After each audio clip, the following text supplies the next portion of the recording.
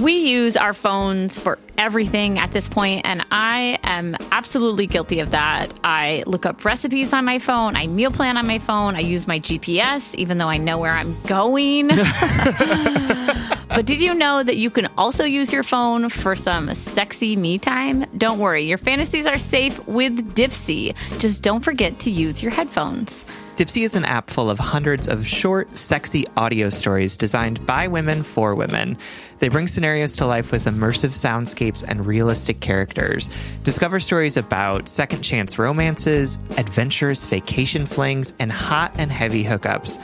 And there's a growing library of fantasy series with vampires, Greek gods, and fairy smut to explore the bounds of your pleasure. New content is released every week, so in between listening to your favorite stories again and again, you can always find something new to explore. They also have soothing sleep stories, wellness sessions, and sexy written stories to read. Let Dipsea be your go-to place to spice up your me time. Explore your fantasies, relax and unwind, or even heat things up with a partner. For listeners of our show, Dipsea is offering an extended 30-day free trial when you go to dipseastories.com/justbreakup. That's 30 days of full access for free when you go to DIPSEA stories.com/justbreakup. dipseastories.com/justbreakup.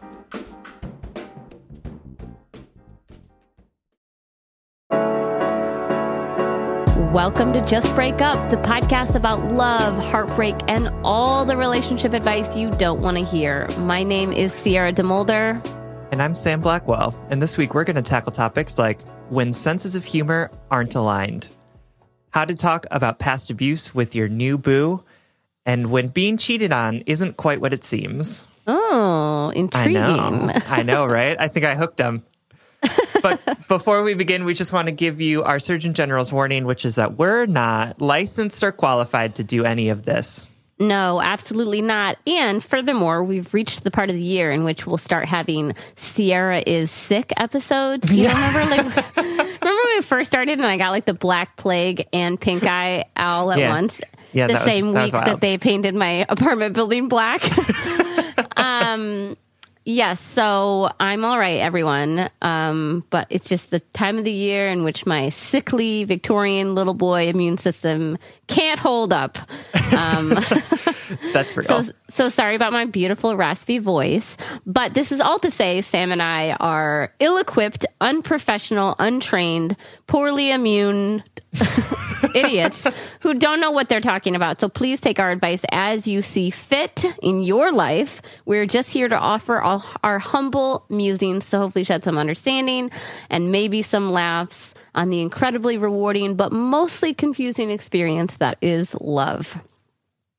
So yes, guess what? We have a very, very exciting announcement to talk about on this episode. Absolutely. And Sam, you don't know this because I don't know if you saw this on the internet, but I teased it on our social media. And did you? Yeah, I was like, we have this big, exciting announcement to talk about. And I said, can anybody guess what it is? And like, first of all, 100 people guessed that I was pregnant, which is just my God. I just want you guys to know that's really fast for a same-sex couple. It is very hard to find a sperm donor in such a short period of time. And in COVID, you know what I mean? Like there's a process, so nope, not pregnant. Somebody guessed that you're pregnant. Yes. I know. And then lots of people guessed that we were coming out with a book. And so I have to sadly say no, not yet. And then my favorite final guess was Spencer, aka Big Cats, asked if you were going to finally show me your butt. No. Okay. All right. So, yes, those are the top guesses. Oh my God. And somebody guessed that like one of us was leaving the show. And I was like, over our mutual dead bodies.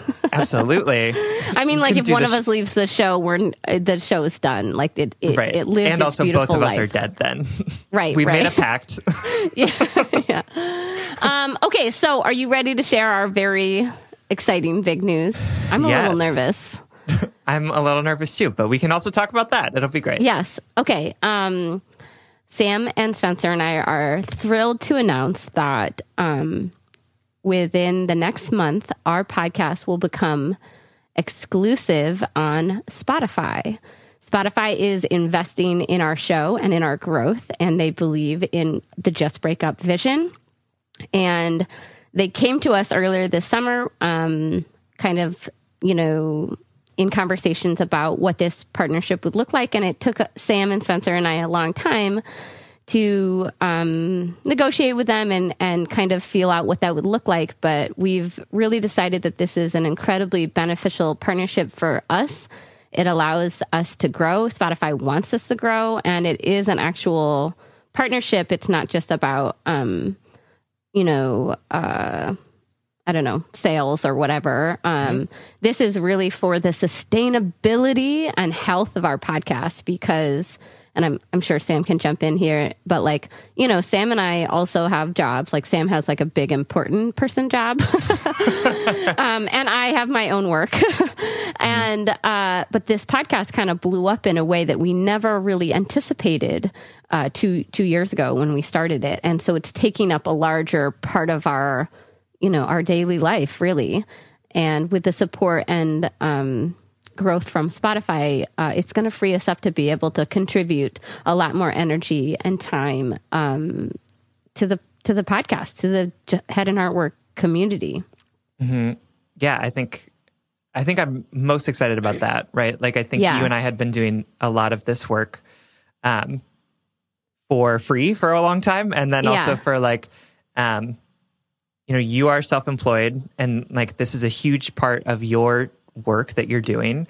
Oh, yeah. When we started this, let me just say really quickly, to give people context. When we started this, this was like a passion project, and I was a fully self-employed artist, a writer.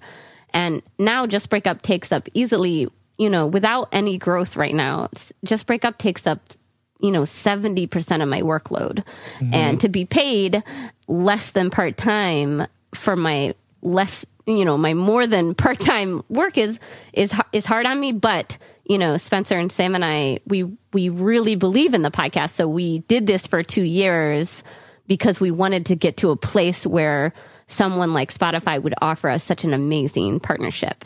Absolutely. And I think it's really great that you are going to be adequately paid for your time. Honestly, that was the most exciting thing for me, was just knowing how much you had worked on this. And the fact that absolutely we still love our patrons, and the patrons made it sustainable to this point, right? Right? Yeah. The Patreon people literally made it possible because we did, including Spencer. Spencer did everything for free, producing and editing our show for free for the first, I think, 8 months or something. And you and I too.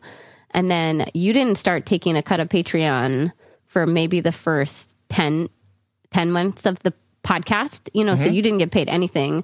And then we were getting paid a couple $100 a month or whatever. And don't get us wrong. We're not rolling in the Spotify dough. And it's not about that.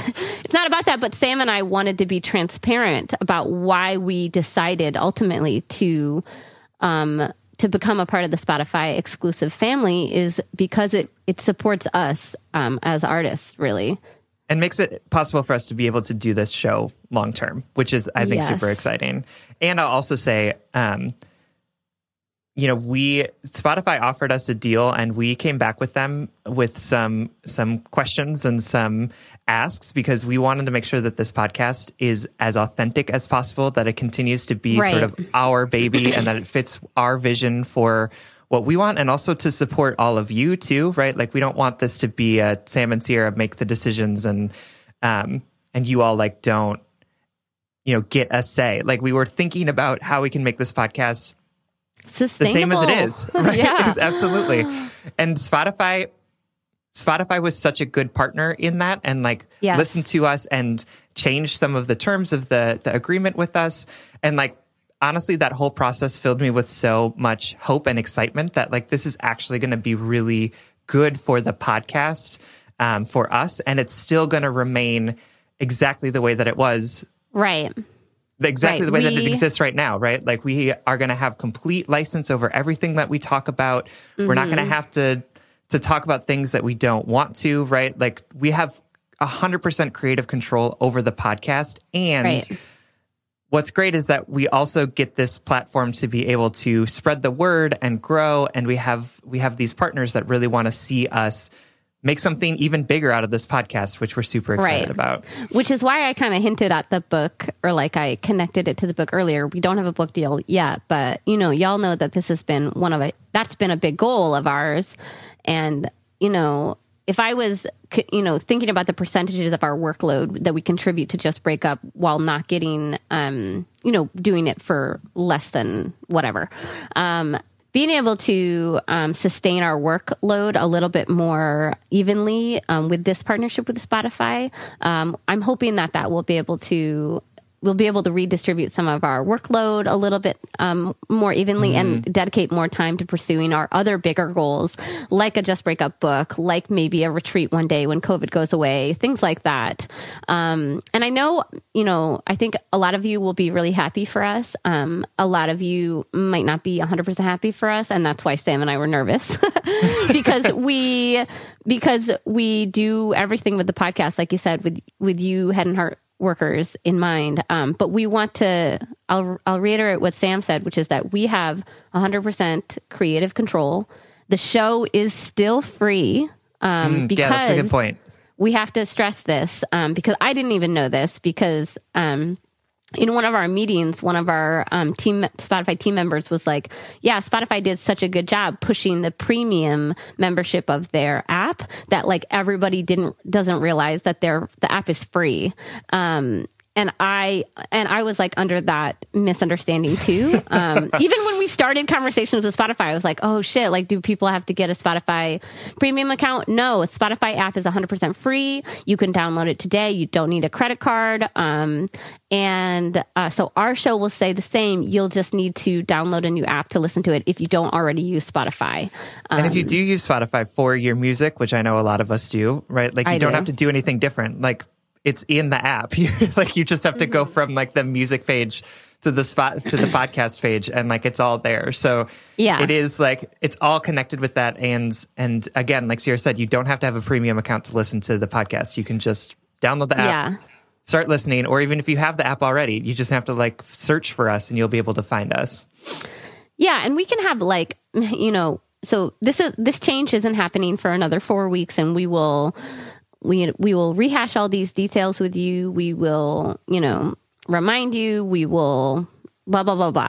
But I want to say quick, because this is our big announcement day, I do want to say, like, I know why some people grumble over podcasts becoming exclusive on a company like Spotify, because podcasts are cool. Like even when I started one, before I started this one with you, I didn't really realize like what a cool thing it is that that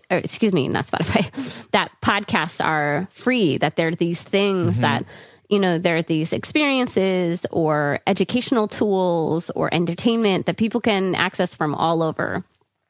Well, number one, that's not changing. But number two, I do think that as someone who's been a self-employed artist on and off for the past 10 years, I think that there's something really beautiful in what Spotify has offered us is the ability to say, like, yep, we still want you to create this free, holistic, like sometimes funny and helpful, sometimes crude and like heartfelt thing for free. And we still want folks to get it for free. But we want to help you as creators, like produce it and make it happen and fulfill your creative and professional goals, because that's truly investing in us. And I know that people grumble about exclusivity of podcasts, but I think it's giving Sam and Spencer and I an amazing gift. And we hope that the Head and Heart Work community can be really happy for us and celebrate with us, because this is a big fucking deal. and we're so grateful and we're so happy about it. And we sort of can't believe that our little just Breakup Baby has turned into this like awkward, fumbling, exclusively offered on Spotify podcast. Teenage, dream. Yeah, no, I think it's wild to think that y'all, Spotify approached us because of you. Right? Yes. I think that is so cool, is that like Spotify looked at you all and said, your listeners are so engaged. Your listeners love you so much. Like your listeners are such an important part of this podcast that we think that like you are the podcast that we want to invest in, because we know that your listeners are going to support you God, when that you makes make me this wanna decision. cry. And honestly, that's what's giving me the most faith about this, because we're like, obviously we are taking a risk to say like, we're going to go exclusive, and we're excited about that risk. But like my faith in you all as our listeners, knowing that you trust us to be making the best decisions for us, for the podcast, that you're going to be willing to like practice a little like inconvenience to like change how you listen, maybe. Like the fact that you are also engaged gives me so much faith that you all are going to continue to support us in this, and also like be happy for the fact that we have found another way to make this podcast sustainable and to like honestly adequately support the time. Y'all want to know something crazy? Y'all want to know something crazy? Mm-hmm. Sam's right. Last month is the first month out of the 2+ years that we've been doing this that I paid Spencer his full normal recording and editing rate. Out of 2 years, man. Like this is, I love. Oh my God. Thank you, Spencer, for all of the work that you've done for us. Yes, we love you so much. And, another thing I forgot to say in my little tangent about like paying people who offer a free creative service is that I won't like name names here, but when we were talking with one of our Spotify team members, something that they brought up was that a partnership with Spotify allowed another major podcast, one way bigger than ours, to finally be able to provide health insurance for their hosts. Mm-hmm. And I thought that was such like a beautiful, tangible, sure, it might, like Sam said, there might be a small inconvenience of changing where you listen to this app, but it's still going to be free. And now your favorite host can like go to the doctor.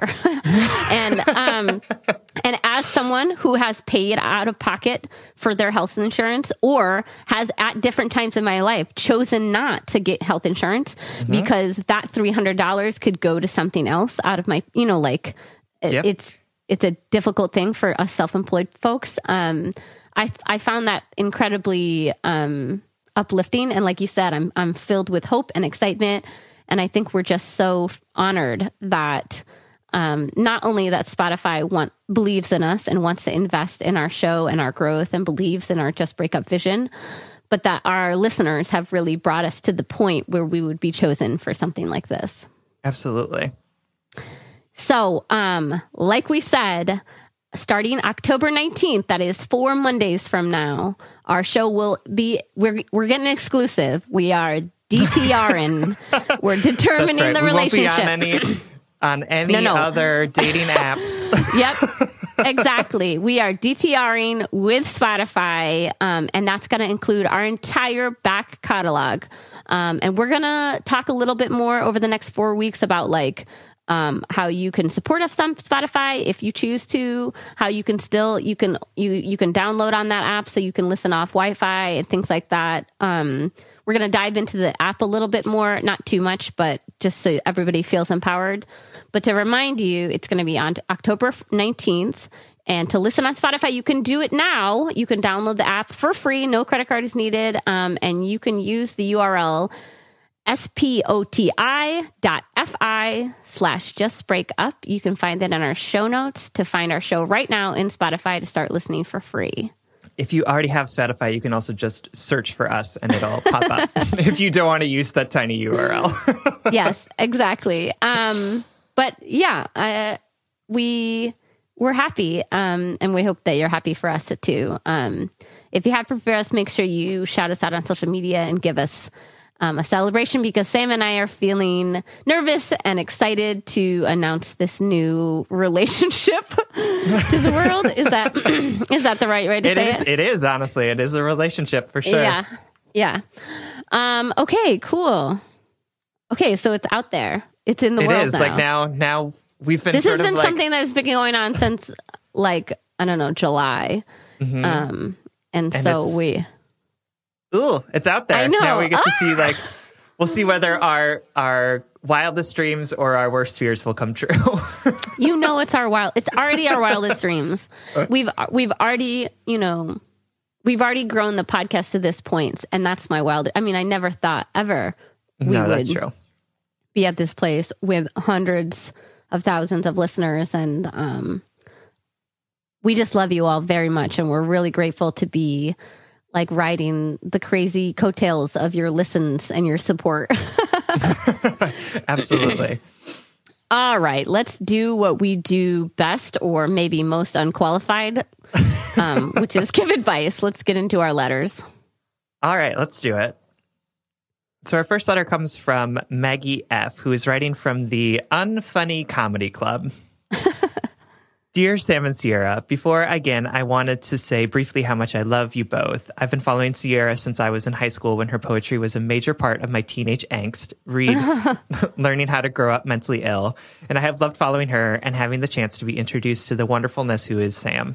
Oh my God, time out though, because I'm getting it sentimental because like big milestone for our podcast. And I do remember the feelings of being like, oh my God, people get to meet Sam now, You're just so fun and special. Oh, thank you. And petty. I am that too. All right, here's my sitch. I've been in a relationship with my current boyfriend, Paul, for almost 9 months. We met on an app when I saw his profile and remembered him from 3 years prior. We had matched while back in college and talked for a while, but departed for our respective universities before even getting to meet up and falling out of touch. We're both 25 now, and I am so thrilled that we were given this second chance. Paul is intellectual, thoughtful, compassionate, understanding, and a good communicator. He matches my effort in this relationship and has been committed to maintaining a connection despite the COVID crisis hitting just 3 months into our relationship.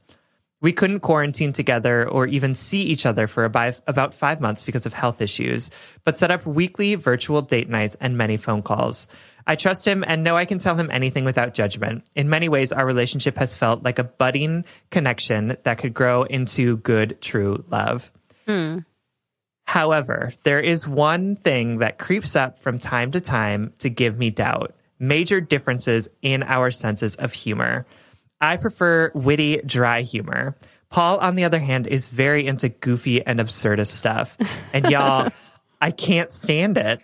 Not for lack of trying. Both since the beginning of our relationship and before, when I had other friends who enjoyed some of the same shows, comedians, etc., I have made an attempt to get into it. I can't find the enjoyment in that style. Paul loves to show me clips of his favorite TV shows or YouTubers. After about 30 seconds, he's rolling on the floor laughing, and I am bored to death.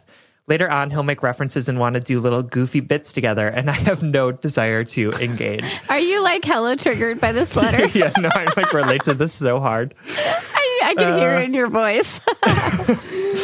It doesn't help that Paul is also the type of person who, by his own admission, beats a joke to death. So even when we get on laughing about a type of humor that we both... I know. So even when we get on laughing about a type of humor that we both find funny, a great pun or a well-timed comedic remark, he then keeps going and going and going with it ad nauseum.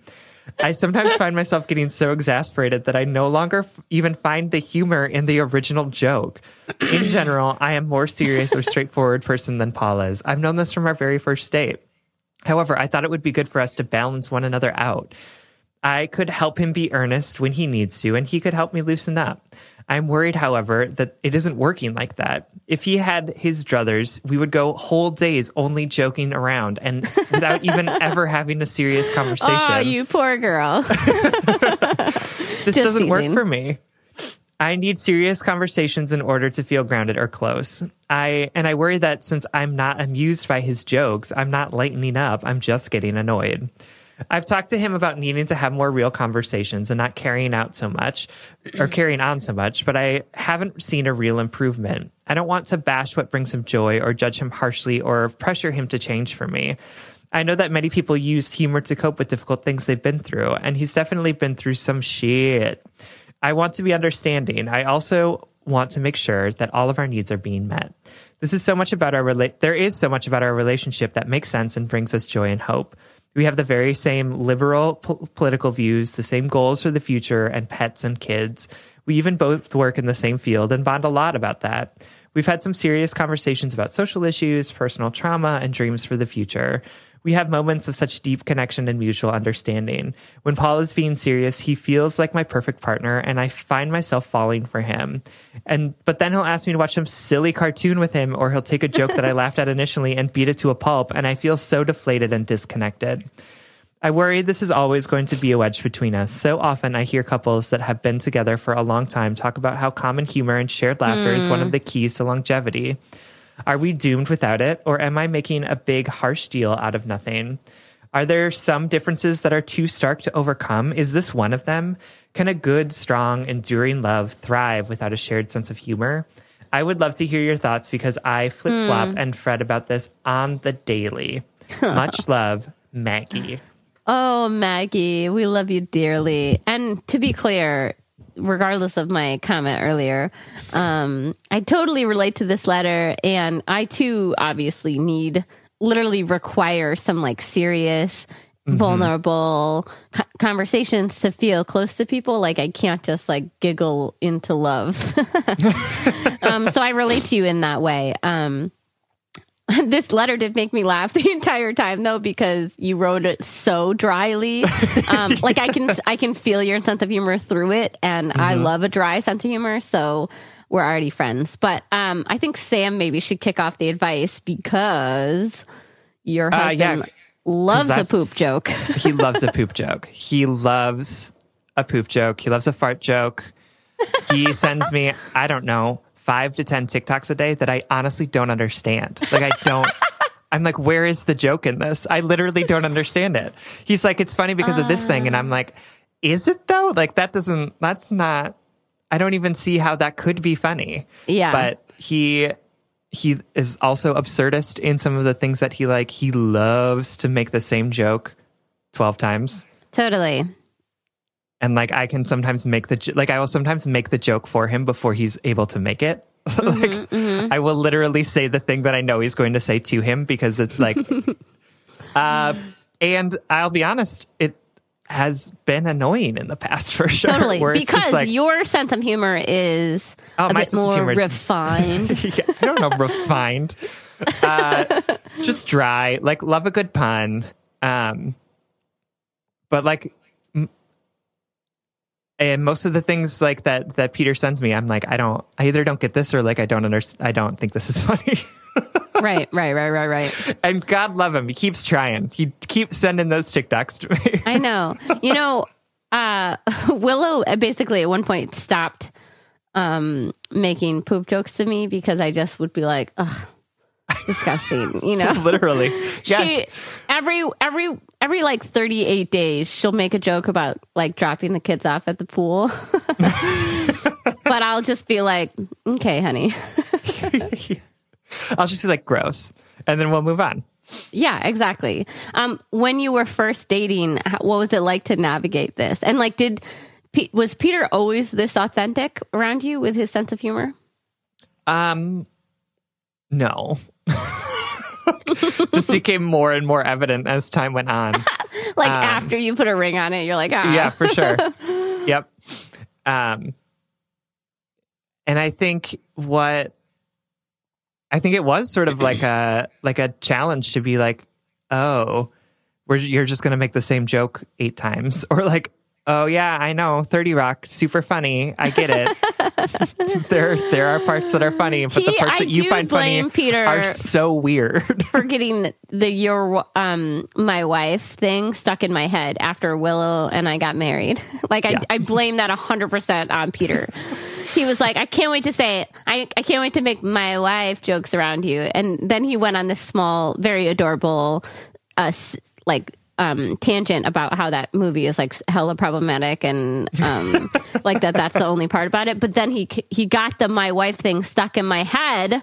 Mm-hmm. Anyway, whenever we talk about the Wi-Fi, it's not Wi-Fi, it's my Wi-Fi. I hate it. I know, me too. my version of this is that my wife is obsessed. Well, she's very similar to Peter. Sam and I joke that they are like soulmates, more like butt mates. Like, I don't know what that They love each other is. and their poop jokes so much. They text each other. Like Peter doesn't text me. Peter texts Willow, and they text each other like inappropriate, like potty humor memes. And so she loves a good, like, you know, immature joke, I should say. But she also loves like obscure movie quotes and obscure, not even obscure, like just dumb movies. Let's see. Her favorite movie is The Sweetest Thing. Have you ever seen that? Yes, Peter hates that movie. Wow. Is that the intersection of where they don't meet? Apparently. Well, it's like, it was her favorite movie when she was a teenager. So I'm sure it's probably like sexist and problematic, which Peter is very sensitive to. And she loves, you know, she like constantly quotes movies that like Adam Sandler is in, you know, things like that. We're like alienating so many of our listeners. Like, I hate 30 Rock and you hate Adam Sandler. No, I don't hate him. I just like don't need to watch what's the movie where Billy Madison, you know? I just don't need to ever watch that again. Like, I don't need that life experience repeated. But I even put it in my wedding vows. I said, like, I will deal with your movie quotes regularly, and I might even say some back to you, because you're right. You start like anticipating the quotes that she's gonna say. You know, from the what's the babysitter is dead? Don't tell mom the babysitter's dead. She's always like, the dishes are done, man. Do you know that scene? No, I've never seen that movie. Okay. Anyway, moving on. After Sam and I ranted about our spouse's sense of humor, back to you, Sam. And also, to be clear, Peter is very funny. Like, I don't make fun very to say, funny. Like, he like, I would say that like he's one of the funniest people I know, but also like sometimes his jokes just rely too much on like poop and like farts. Willow is funny too. She's the funniest when she's making fun of me or flirting with me. You know, you know when you hate those fucking suave people who like are funnier and cooler when they're like making fun of me for like leaving bits of garbage around the house. Yeah, that's why you and I get along. Damn it! I love people who degrade me. Okay, anyway, back to Maggie's issue. Sam, you see yourself in this letter. Were you ever at the point that Maggie was at where she was like, where she's, you know, questioning the validity of her affection for this person? Yeah, I think so. I think that it's actually pretty normal for folks to like, after dating someone for 6 months, I don't know, to suddenly be like, wow, there's a lot of things that are annoying about you that I didn't know were annoying when we started dating. That's a great point. Right? Like, I think that there's always this period of like, oh, suddenly you're like comfortable enough with me to really let some of the weird things out. Jokes fly, as right? they say. And I also think like the brain chemicals have started to subside, so you're not just like super like crazy punch drunk in love with this person. And then it's sort of like, then the question starts to become like, okay, well, so is this someone that I actually want to like spend significant amount of time with, put a lot of work into, not like to change them, but like put a lot of work into the relationship and like meeting each other where we're at. And I think it's perfectly normal to be like, this thing about you is like really infuriating, and I don't know how to handle that, because like 6 months ago you were perfect. Only you would use the word infuriating there, and I love it. I would be like, well, this is like mildly annoying. And you're like, this lights my soul on fire. Absolutely. And I also think that like you haven't, in this phase of the relationship, you also haven't learned each other's things, right? You haven't learned the things that piss each other off. Like, right. I totally agree. Peter didn't know that his like beating a joke to death was actually like really annoying me and like making me really tense, until I had to like talk to him about it and be like, yes, I get it. But I also like, I get this joke and I'm not responding because I don't think it's funny, or like, I'm not responding because like, I get it. Like, you don't have to keep repeating it. Yeah. And like those types of conversations where you can then, Peter then knows like, oh, I'm not going to get a joke from, like, I'm not going to get a laugh from Sam on this. I'm going to say the joke anyway. But I also, like, don't need to, like, harp it to death because I don't need him to laugh at it. I'd like, yeah. The joy comes in saying the joke and not necessarily getting a rise out of Sam. I totally agree. I guess, like, my quandary with this letter is, where is the line? There's a couple, like, intersecting things happening here. Like, where is Maggie's authentic desires fall, right? Like, does Maggie truly need a different person, or can Maggie find fulfillment in this good person who she sees great potential in? Not potential that he changes, but potential in their relation, you know, like their good true love potential or whatever. And then also, like, what is our moral obligation to our partners, not as partners, but as people, to help, to not, to ask them for what we need, but also to respect who they authentically are. It's like, you didn't ask Peter to stop making fart jokes. I mean, I did multiple times and he just hasn't. Authenticity, baby. I'm going to say what I need to say when I want to say it.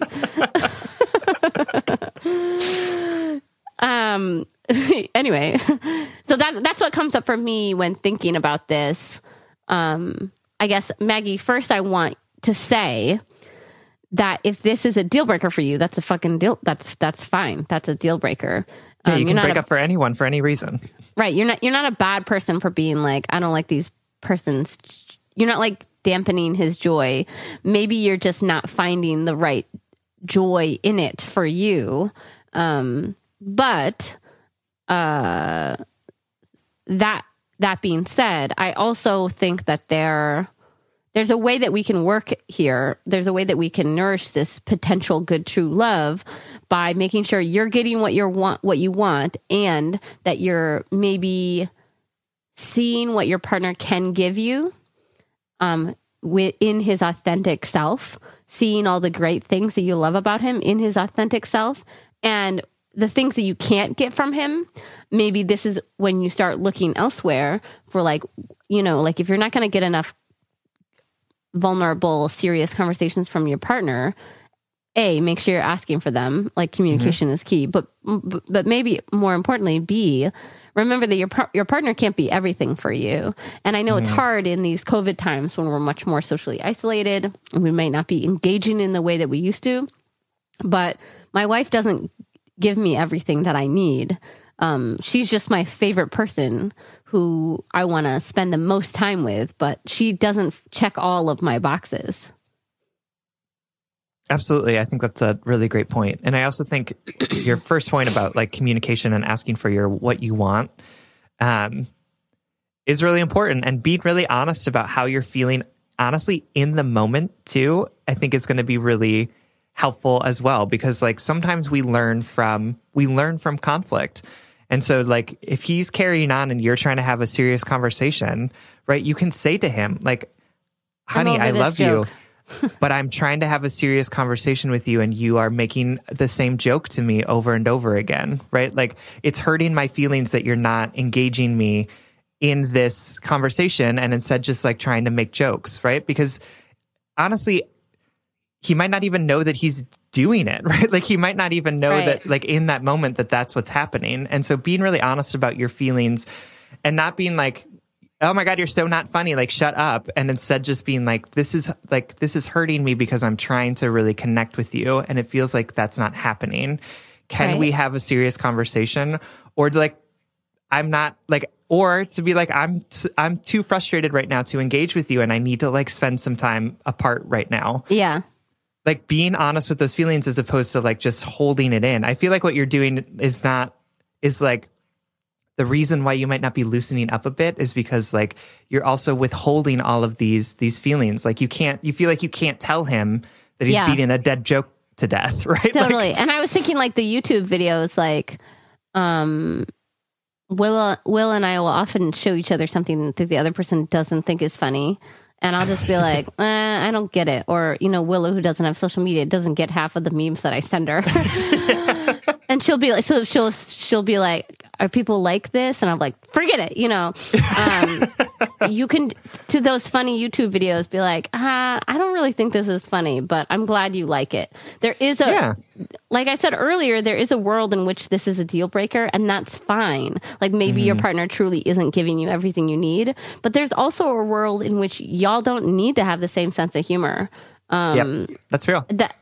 That Sam and Peter are 100% a testimony to that, in terms of a healthy relationship with differing senses of humor. To that YouTube video, you can say, like, I'm glad that you, like, the cutest thing that I love to see in Sam and Peter is, like, when Peter makes, like, a poop joke and giggles and is obviously really happy, and then Sam, like, literally lovingly smiles and rolls his eyes. and sometimes it, like, may not appear as loving. Sometimes it's like oh my God, I'm gonna kill him. But I see, I guess, like, not to, like, out Sam's love or anything, but I can tell over the past, how many years have you and Peter been together? Like 5? Married 5 or 6? Yeah. Married 2. I've seen that appreciation for Peter grow. Like, you have grown, you might have been, like, hellishly annoyed by these jokes earlier, and it's not that he's, like, worn you down, but you see that he's, like, a joyful, loving person. You see you've grown to, like, love the things about him, Yeah, and I also think, again, it just, like, took time for us to figure out what things of Peter's I also find funny, right? Like, and that has been really helpful too, of, like, I don't like characters. Like, I don't like it when comedians do characters. Like, it annoys me. Right. And so, like, the podcasts that we listen to together are not people doing characters. It's comedians, like, having conversations, because, like, that's funny and engaging to me because it feels, like, more, like, personal and authentic. And it's engaging to Peter because it's, like, his favorite comedians having conversations. And so it's like, but that took time for us to figure. I had to learn what I appreciated about Peter's humor and what I didn't, and be really clear about that, because it actually helped us find places where we actually think similar things are funny, which is really helpful. Because, like, we obviously even before found similar things funny, but it did take me, like, oh, I can still engage in your obsession over these podcasts or, like, this show, and say, I like this part of it and not so much this part of it. So, like, when we're together, how about we listen to this part? And when you're apart, then you can watch your, like, weird characters do their weird things. Right. Yeah. Maggie, I want to reiterate one more time, like, this can be it, right? This can be the tip of the iceberg that points you in one direction or another to be like, this relationship is not for me. But also, I want to challenge you to make sure that you are, like Sam is saying, that you're communicating your authentic desires too. You're not just making space for his sense of humor. You're not just making space for his joy and jokes and whatever, but you're also making space for yours, for your needs. You're not telling them to, like, shut the fuck up, but you're telling them, you're being authentic in your reaction, right? You're being like, I don't really think that's funny. You don't have to do it in a cruel way, and you don't have to do it in a way that shuts him down. What I'm trying to say is there's a middle ground between, like, dampening someone's joy and just not partaking in it. Absolutely. And so we want to challenge you to communicate, to be your authentic self, and make sure. And I also want to say, like, there's enough room for both of you. There's enough room for both of your needs, both of your senses of humor. What I want you to do is reflect on the relationship as a whole, not just on this one thing, and say, how's our sex life? How is our physical and emotional intimacy? Is he fulfilling other things? Is he available when I want to have a serious conversation? If the answer is yes, that's a good sign to me. Just because he doesn't always want to bring up those serious things, just because he moves through the world in a different way, doesn't necessarily point to me as, like, a character thing, a flaw. And I say that primarily as somebody who now understands, like, the way differences work in long-term relationships, the way they settle into each other, like Sam was saying, the way you settle into the different ebbs and flows of each other's personality, this might not seem so glaring if you make sure you make space for you too. Absolutely. And I think as time goes on, if you choose to pursue this relationship too, I think that one of the things that also has been helpful is like Peter recognizing that he doesn't need to make me laugh all the time, right? And like him getting to know my sense of humor too. So he knows that he's like, if he sends me like a picture of Sonic with a big penis, like I'm not going to think it's funny, but he'll send it to Willow instead because Willow's going to think it's hilarious. Or like he'll send it to our friend Mike because Mike's going to think that's so funny. And so like, I think just check over your phone, time, Mike. right? I think just like over time, we've gotten to a better place where he can like better know my sense of humor. I can better know his sense of humor. And like, there are still times where Peter says something and I will give like a belly laugh and he'll be like, how did that happen? Like, I did not expect that joke to land. But like, he still surprises me with things that I wouldn't have thought were funny, but like are funny because they're coming from him. Right. Totally. I totally agree. All right. Maggie, I know we gave you some sprawling, possibly indirect advice through our own life experiences, but you're not doomed. You're not making a big deal out of anything. You just got to start making room for yourself, communicating, and seeing what you do love about your partner. Absolutely. And also making room for him, right? Like making space for him to be his goofy, authentic self and loving him because of that and not in spite of it. Totally. I totally agree. All right, Maggie, thank you so much for writing. We love you. All right, y'all know that Sam and I record every single episode of Just Break Up virtually, so I literally see this beautiful person on Zoom like multiple times a week, and every time Sam pops up into Zoom, I comment on their outfit. And I swear, like 99% of the time, I'm like, oh my God, that outfit is so cute. Where did you get it? Sam says Quince. You too can upgrade your wardrobe with luxury essentials at unbeatable prices. Quince is here to transform the way you shop with a range of high-quality items priced within reach. That's right. They have 100% Mongolian cashmere sweaters for $50, organic cotton sweaters, washable silk tops, and timeless 14-karat gold jewelry. And the best part, all Quince items are priced 50 to 80% less than similar brands. By partnering directly with top factories, Quince cuts out the cost of the middle person and passes that saving on to us. And Quince only works with factories that use safe, ethical, and responsible manufacturing practices and premium fabrics and finishes. I love that. Y'all have heard me talk about my leather bag that I use as both a laptop bag and a diaper bag. And I love it because honestly, it looks really cute in every single circumstance that I use it. Indulge in affordable luxury. Go to quince.com/justbreakup for free shipping on your order and 365-day returns. That's QUINCE.com/justbreakup to get free shipping and 365-day returns. Quince.com/justbreakup. All right, Head and Heart workers, you know I'm all about tackling our money shame and becoming fiscally empowered, regardless of how much money we make or how much debt we have. I think it's such a crucial step in our own self-acceptance and empowerment.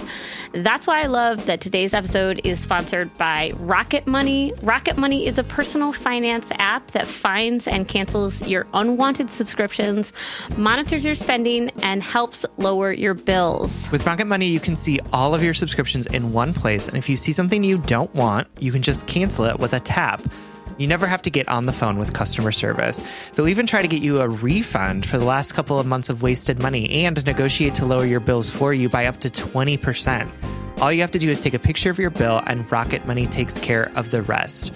Rocket Money has over 5 million users and has helped save its members an average of $720 a year with over $500 million in canceled, unwanted subscriptions. And listen, we always talk to you about like conflict styles and open and honest communications, but honestly, save your energy and get Rocket Money to cancel those subscriptions for you. Stop wasting You money. don't need to practice that. Yeah. We don't need to do head and heart work with like customer service representatives. You know what I mean? Like, just like use the middle person. Just get Rocket Money in there to help you do what you need to do. Stop wasting money on things you don't use. Cancel your unwanted subscriptions by going to rocketmoney.com/justbreakup. That's rocketmoney.com/justbreakup. rocketmoney.com/justbreakup. All right, our next letter is from S. Anon, who is writing from the Devil's Armpit, a.k.a. Phoenix. Hey, Sam and Sierra. I just found your podcast a few weeks ago and have been binge listening nonstop while working from home. Quarantine life, you feel? As you have heard so many times already, I just want to again reiterate my appreciation for you both, as well as this community you have established. I just turned 25, and about a year and a half ago, I left an abusive relationship. When I first left, I didn't realize just how abusive it was. It didn't get physical until the end, but the mental and emotional abuse I now know was pretty extreme, and I've been dealing with the repercussions ever since. BTW, I have a therapist. She rocks. I dated around a lot over the last year, and I think the majority of my trauma affects me in that aspect of my life. I'll start dating someone, cling on really tight at the beginning, but then find some red flag that reminds me of my ex and flee. All my, quote, relationships have lasted a month, and honestly, I'm exhausted from the emotional ups and downs of dating. Who isn't, though? Recently, I reconnected with my first boyfriend.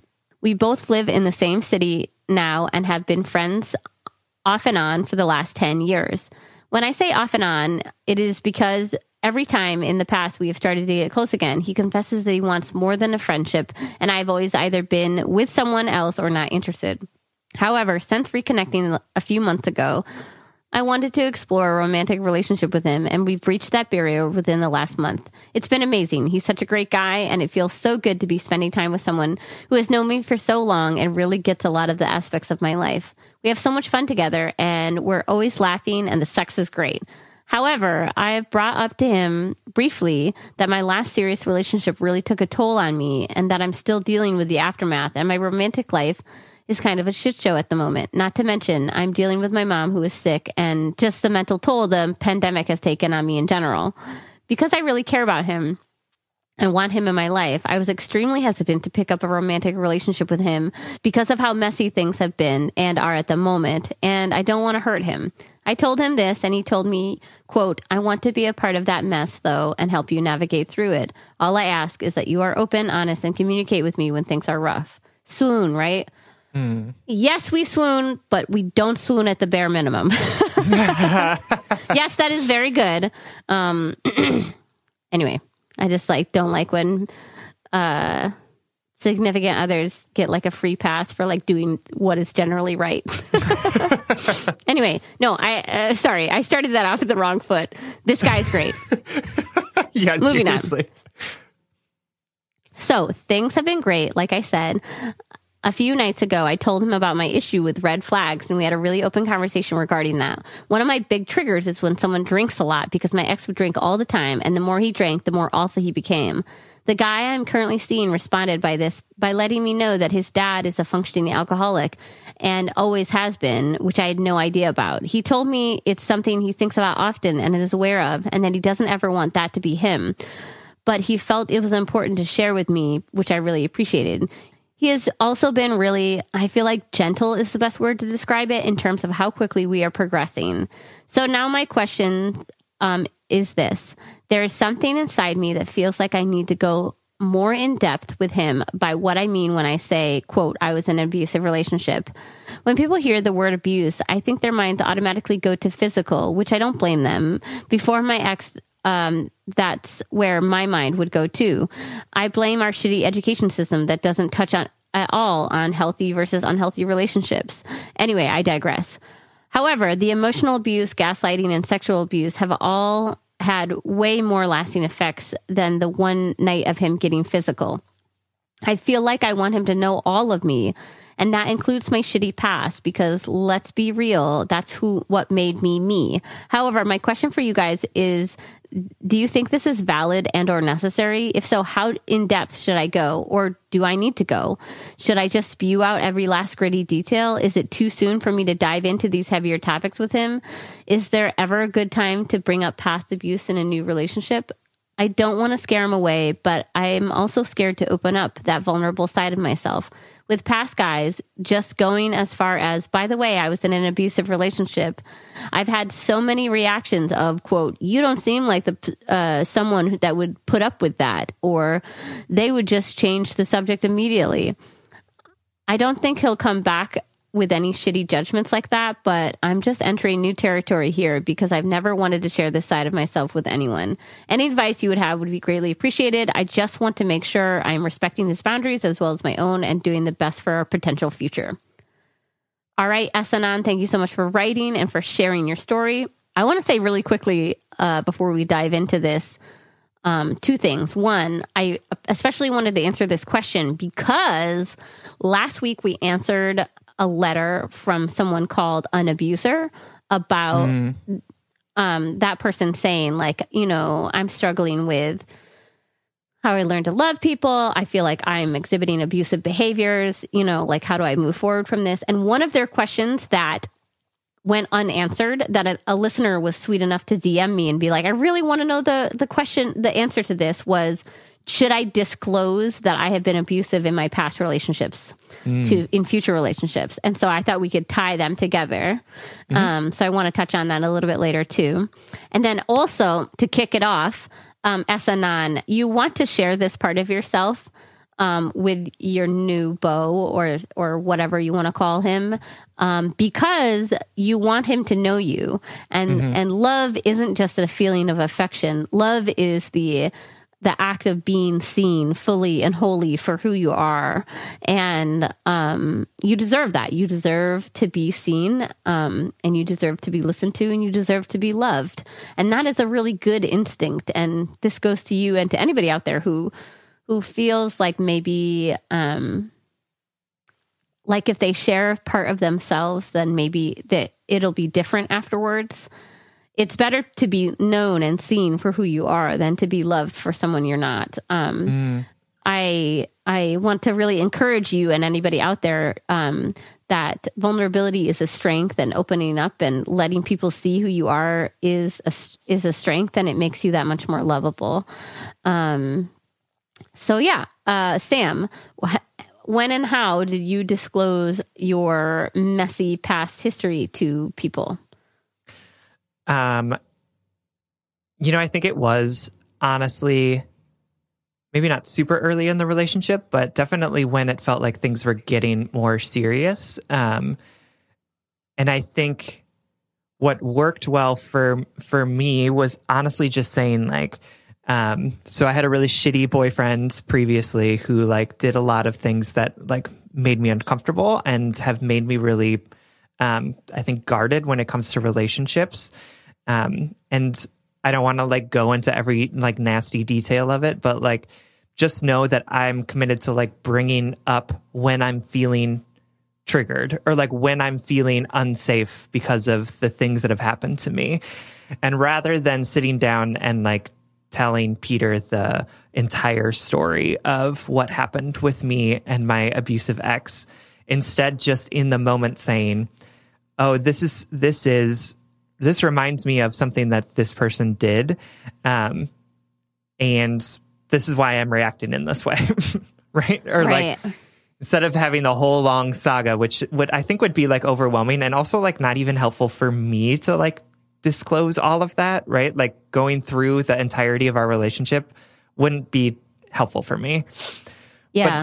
But practicing awareness and like also knowing that Peter like also has said things like I support you and I love you and like I want to know these things about you has been really helpful as well. So I don't know that you need to like dish out every gritty detail.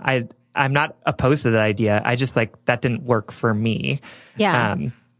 But just knowing that like just being sure to tell your partner that this happened to you, that it's something that you're working through, that you want them to help support you in it. And also that like in moments you might bring up the fact that this happened and you're having a vivid memory of this awful thing. And this is really triggering because of this thing. I think is really helpful. Yeah. At least I agree. it was for me. And I actually think you're like tiptoeing around something that I want to touch on, which is, I think very often, and SNN, like this might be true for you, it might not be, but this was definitely true for me. I felt the obligation to tell the whole story when I was with a new partner, because there was something in me that felt like I needed to prove it. Because, you know, victims of abuse, especially of gaslighting, and emotional trauma, oftentimes you are questioning what's real. You're repeating the story in your head, and you're like, I know this happened to me. I know they said this and they did this, and I know that was real, and I know that was wrong. And so you're repeating that story in your head because you were told differently for so long, right? Like you were told that you're the crazy one, or you're the fucked up one, or you're wrong, or whatever. And so when I first got out of one of those abusive relationships and started dating a more like sustainable, healthy person, at first I wanted to be like, I need to tell you all of this, because there was something inside me that was like afraid that if I didn't show him all of this proof, he wouldn't believe me. And so I just wanted to touch on that and say, you don't have to spill it all. You don't have to share every gritty detail. While there's nothing wrong with that, you don't have anything to prove. All you need to do is be your authentic self. And as Sam so eloquently put it, you have to be committed to processing when you are triggered, which might mean bringing, like having a hard conversation in that moment, being vulnerable and telling him when you're feeling triggered or when you're feeling stressed and why, and telling him the specific reasons or whatever. I think something that if I was in your shoes, something that would help me is just to say, I feel like talking to you more about this relationship because it's something that definitely shaped who I am. And as I said earlier, I'm committed to like processing through this so that I no longer let this relationship affect my future relationships. Which might mean I want to talk about it again in the future. But at first I want to give you this baseline understanding of what that means,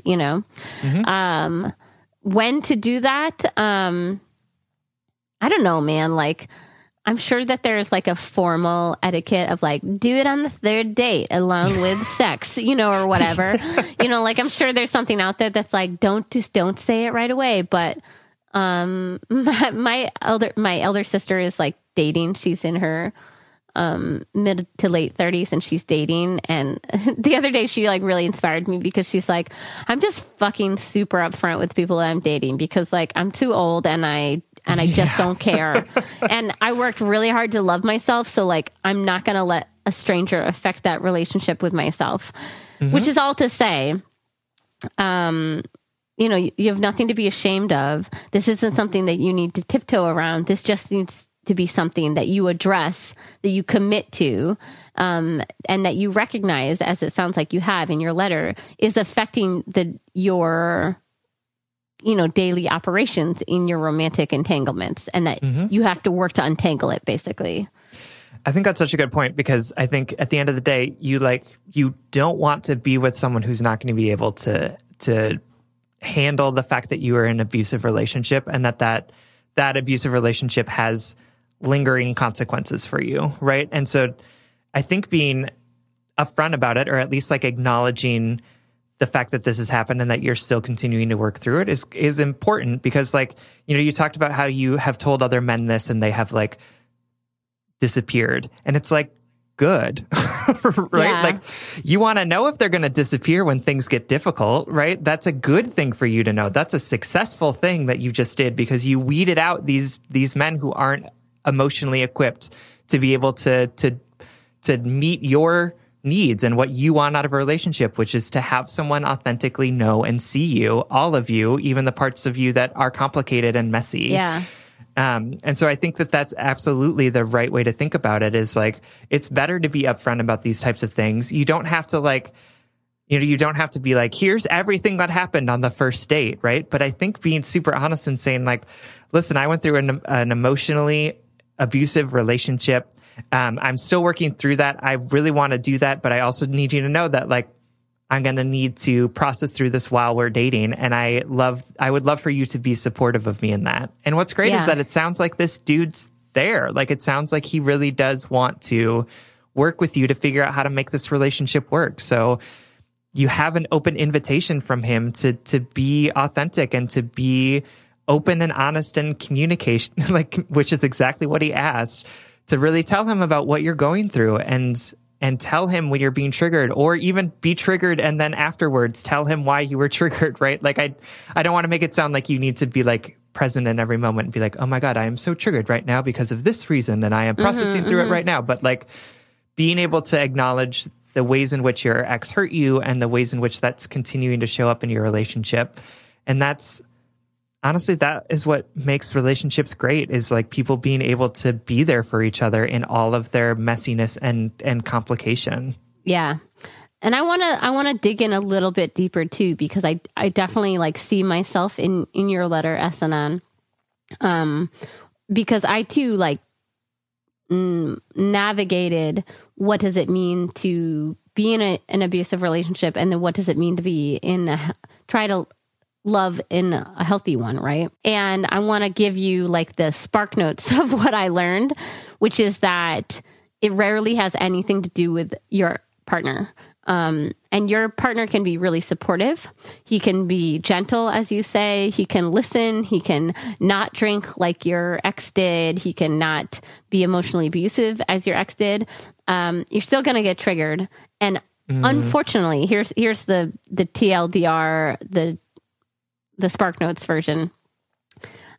You're the one that has to unpack those triggers. And I didn't know I was going to say this until I was sitting here listening, like, well, what really did I need to know? And that is like, even my wife, who I love and I'm so grateful to be with, doesn't love me perfectly. There's no one loves you perfectly. And even Willow at times doesn't respond to my pain or my trauma in the way that I feel like would make me perfectly healed or whatever, because she's just a human, right? Because there are some triggers and wounds in me that I am responsible to answering to. And I'm not saying your boyfriend shouldn't be a good boyfriend. I'm not saying he shouldn't listen to your triggers, listen to you process your traumas. I'm not saying that Willow has definitely changed some behaviors to avoid triggering me in certain ways from a past relationship, right? But at the end of the day, I share this vulnerably so that you see that somebody in their 30s, years past their abusive relationship, is still, it is solely responsible to me.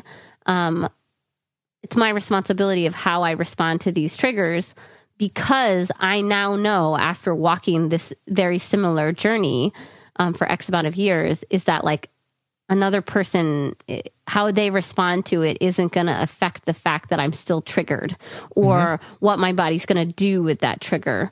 And I say all of that to say, I want you to share this with your partner, because I want you, like I said, to be seen and loved wholly for exactly who you are. But being in a healthy relationship takes a lot of work, right? Takes work from both of you. And it's going to take you processing with your therapist, processing with yourself. Like, how do I want to, like Sam said, be committed to processing this trauma and these triggers in a way that will allow me to have a healthy, stable relationship? Yeah, I think that's such a good point. And I think, what you said about like being loved means like being seen and being loved wholly for who you are.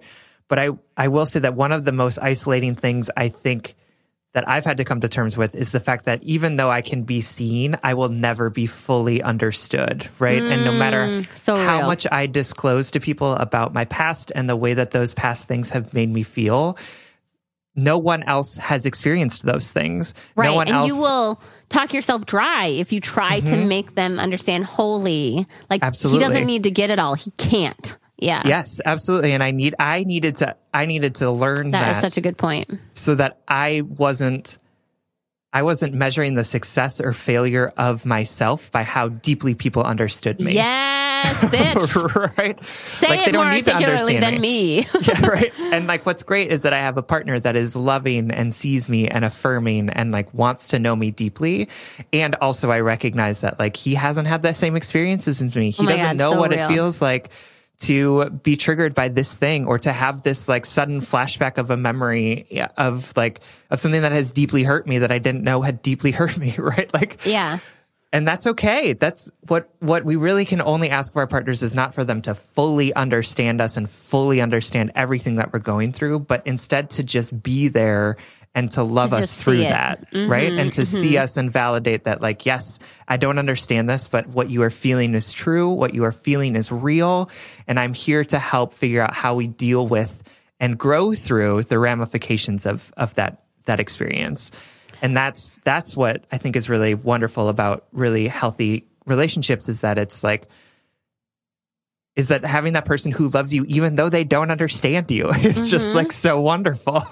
I totally agree. I think one of the healthiest things that I've seen Willow do is like when I'm processing something and she can't relate to it or wrap around her mind around it, she'll just say, I don't understand what that feels, but I can see this means something to you or something like that. Yeah. So Esanon, I also want to just like big you up for a second. Like you are totally capable of having a healthy, sustainable relationship post-abuse. That is 100% not only your right as a human, but your inherent worthiness as a soul that is loving. Just because we go through shitty experiences that make us who we are, does not mean we are unworthy of better ones, or incapable of better ones. Also, like, this journey is going to be long. Like, I fucking had 2 abusive relationships in my life, and they were like 10 years apart. And I got out of my second one and said, how the fuck did that happen again? You know? So you are in this process of forever learning yourself, and you're going to get better at telling your story the more you tell it. Now I can talk about those past abuses without batting an eye, because I know while they did make me who I am, they do not define me, and that they're way more unifying than I would ever imagine in those moments of shame when I think I'm a broken person.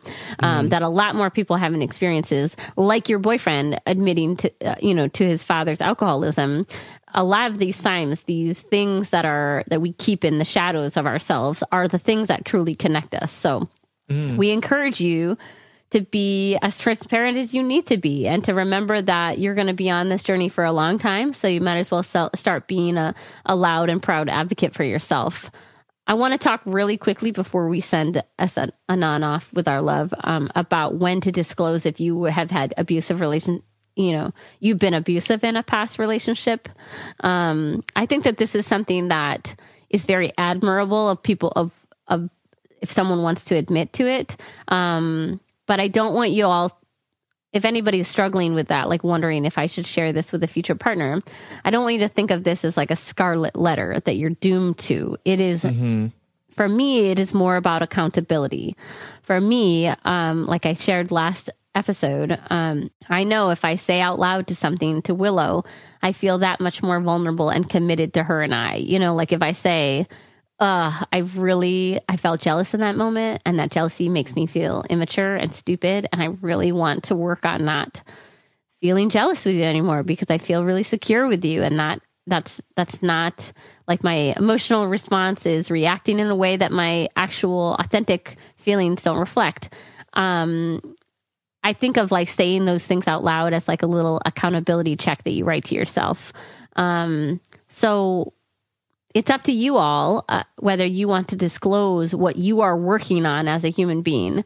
I do think that it is really helpful to be like, and I'm interested in your thoughts, Sam. I didn't really think this out, but I think if somebody came to me and said, so in the past, I used to really struggle with being controlling, And that's not who I feel like I am authentically. And I really want to work against that.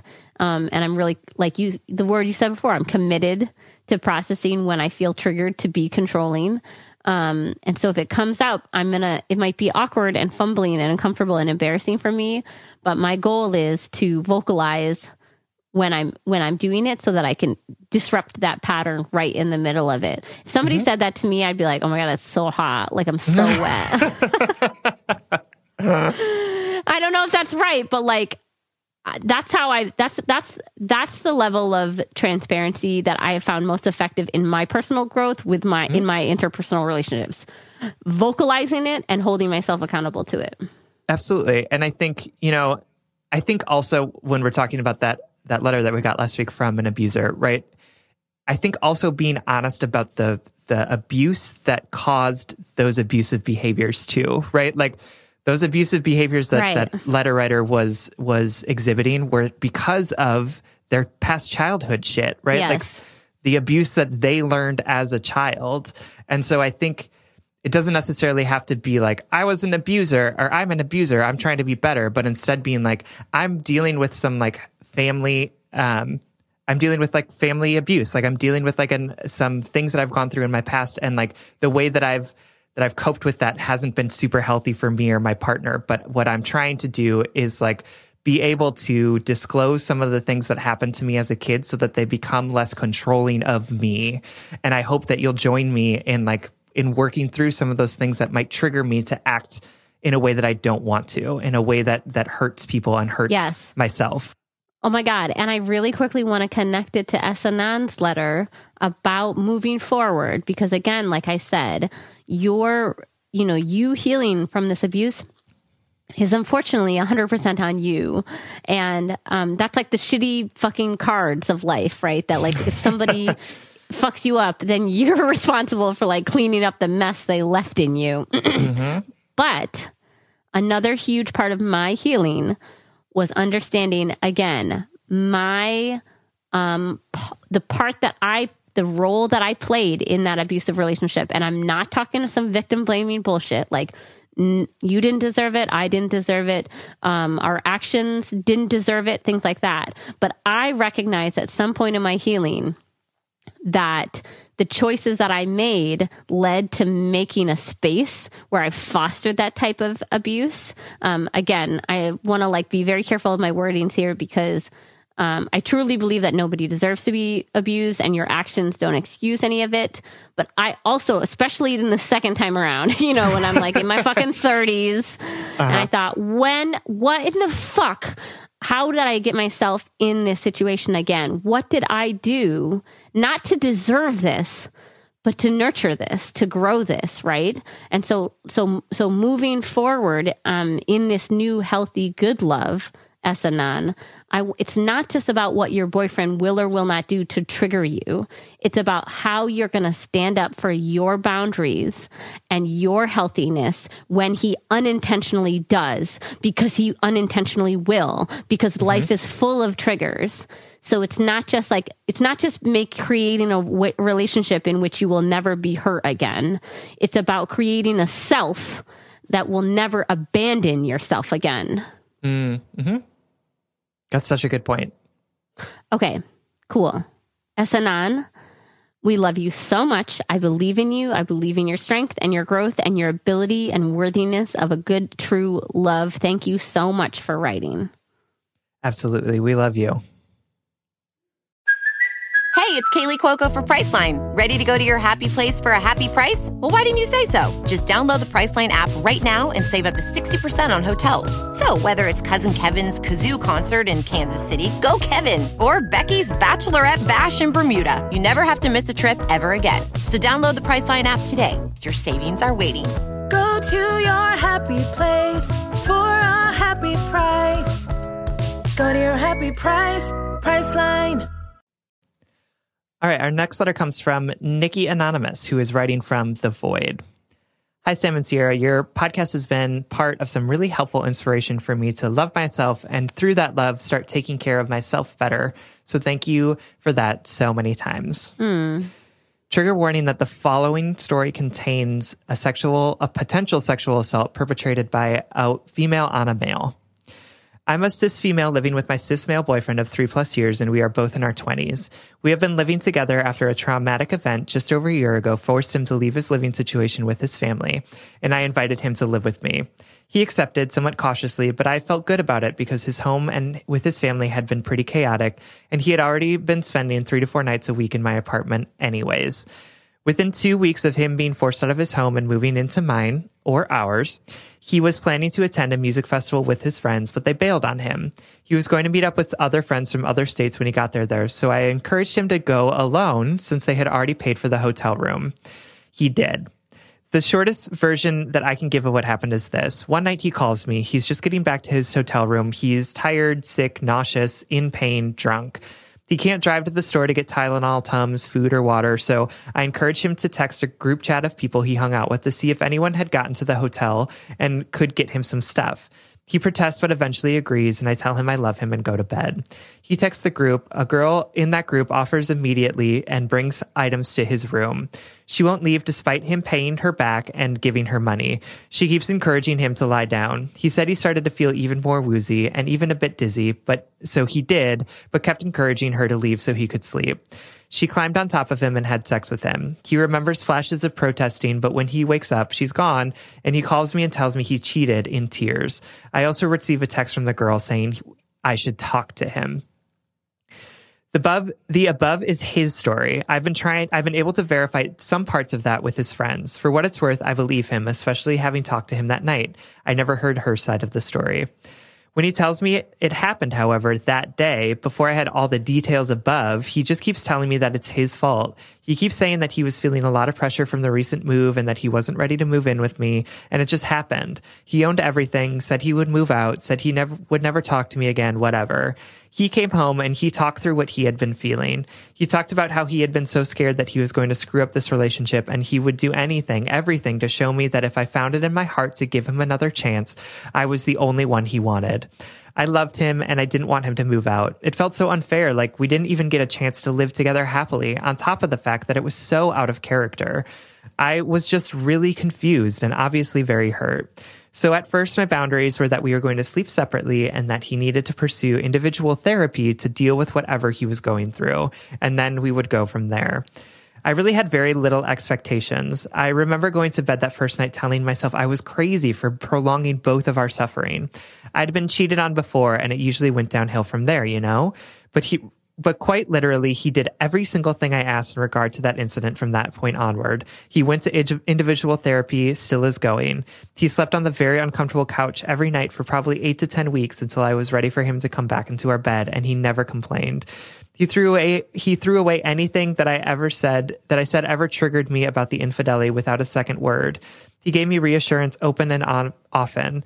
He had previously been very secretive about his phone, but after that he gave me his passcode and actively offered to have me look through it whenever I wanted to calm any anxiety I had. We obviously made it through this hard time together stronger, and I'm so fulfilled with our good true love that I enjoy until this day. I would not give up this man for anything.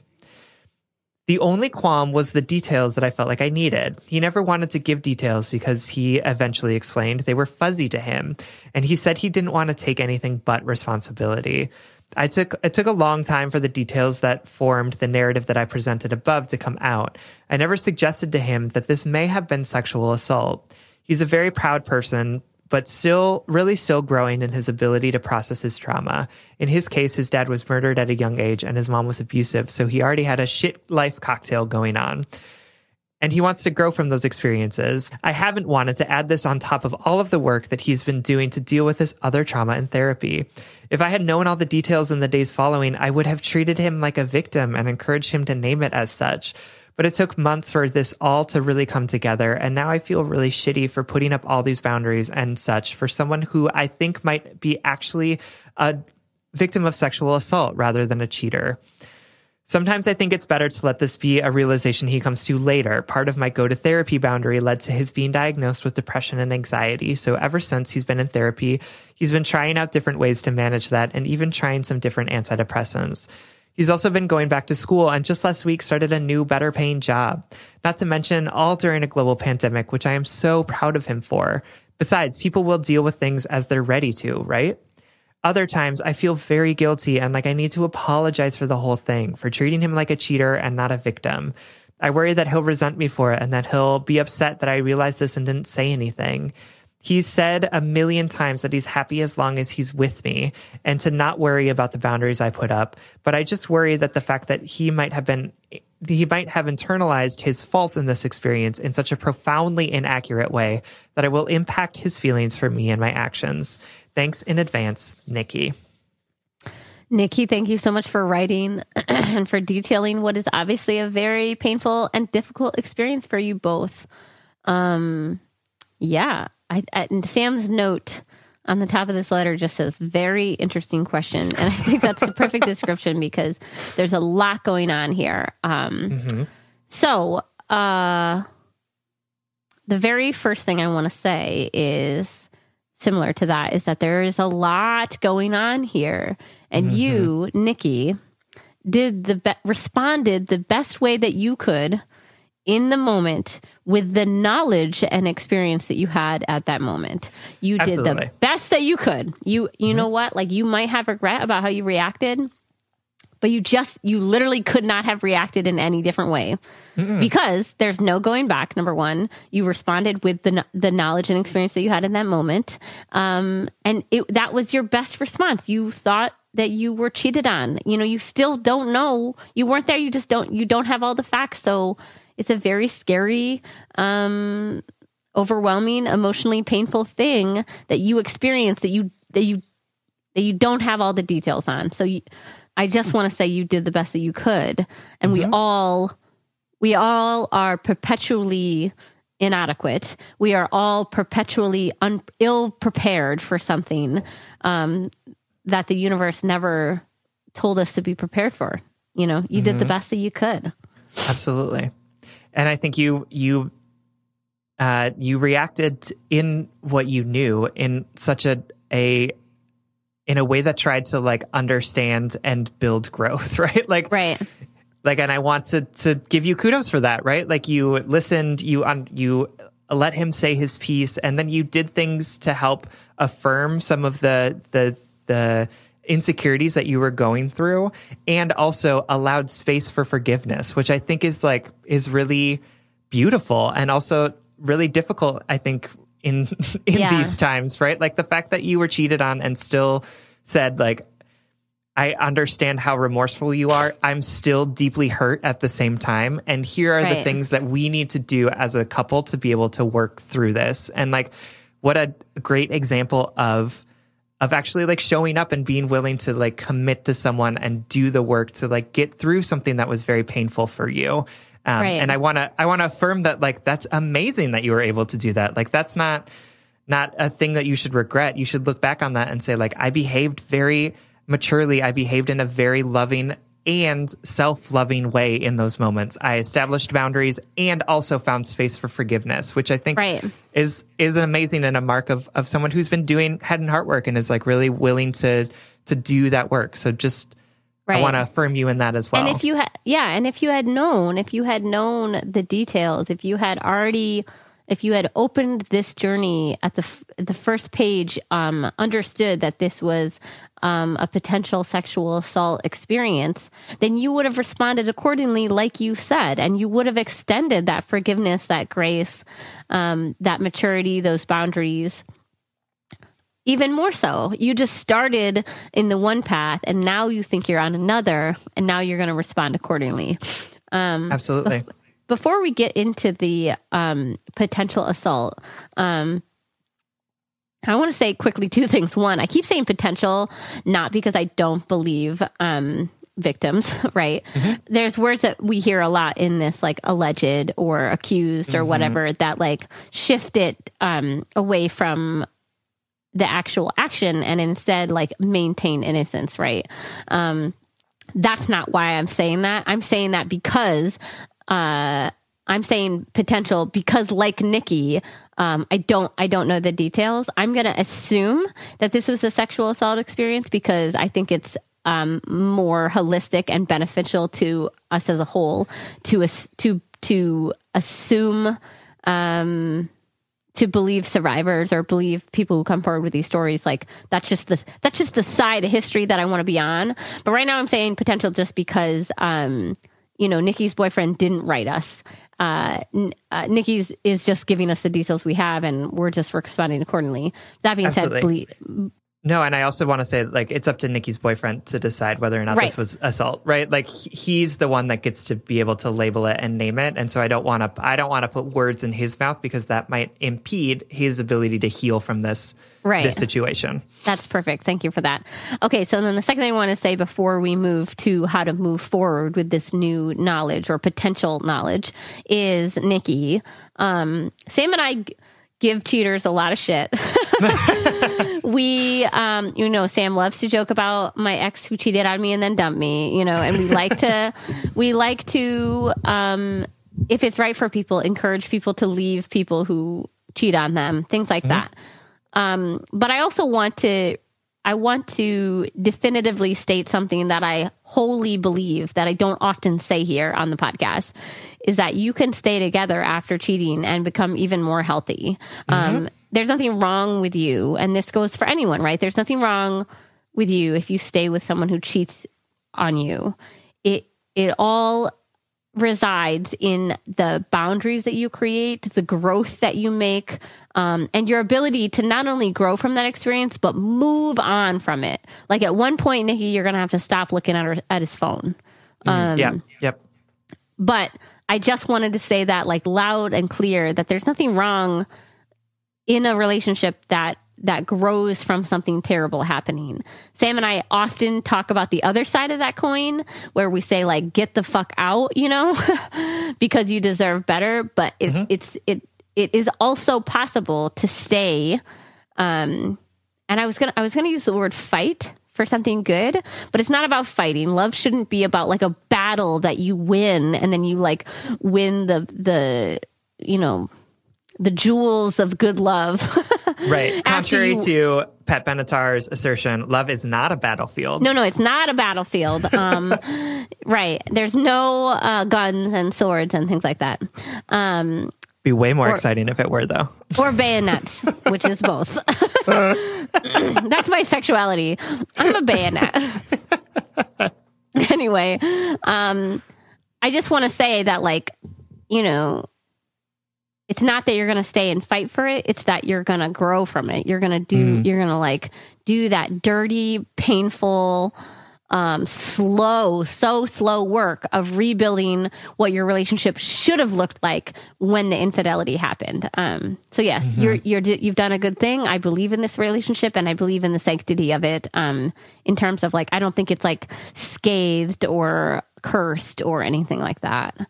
I wanted to say that because I feel like we don't always talk about that side of the coin, especially since I was like cheated on multiple times and then dumped. I tried to do what Nikki did and then was dumped. Yeah, no, well, he was a dick. So yeah. Anyway. Okay, so let's talk about this new chapter in this story, which is Nikki's understanding that this might have been a sexual assault experience, and that, like you said, I don't think she wants to label it for her boyfriend, but she doesn't know how to get over her personal guilt of not responding correctly. Yeah, and whatnot. How to move forward. So, Nikki, I would say that the way that I would handle this is to have a conversation with your boyfriend and say, honey, I just want to say that I'm so grateful for all of the work that you put in to help us rebuild this relationship. And I think that we are at a healthier and stronger place now because of all of the work, honestly, that you did and that we did together to make this happen.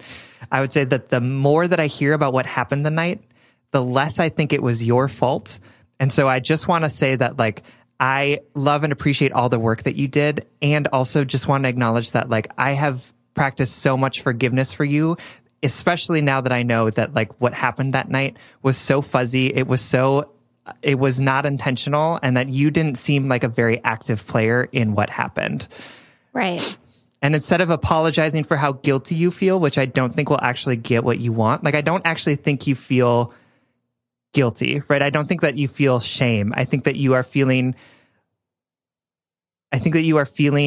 a misplaced sense of gratitude for the fact that he did all this work, and honestly, he didn't have to, right? Like, and I think shifting it in that way and shifting it from I feel shame over this thing and instead feeling I feel so grateful that I have a partner that would be willing to do this, even though at the end of the day he didn't have to, will help you like move forward with this, because shame keeps us exactly where we are. That's what it's intended to do. Shame is intended to keep us in our place and keep us from growth.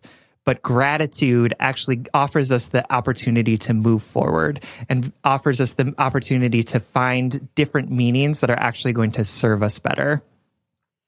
I agree. That's interesting. I didn't think you were going to take that angle. I mean, I thought you were going to say something like that, but for me, as like a chronically ashamed person, I definitely connected to Nikki and thought that she was definitely feeling shame. I like what you said about not using shame as the propelling force here, but instead gratitude.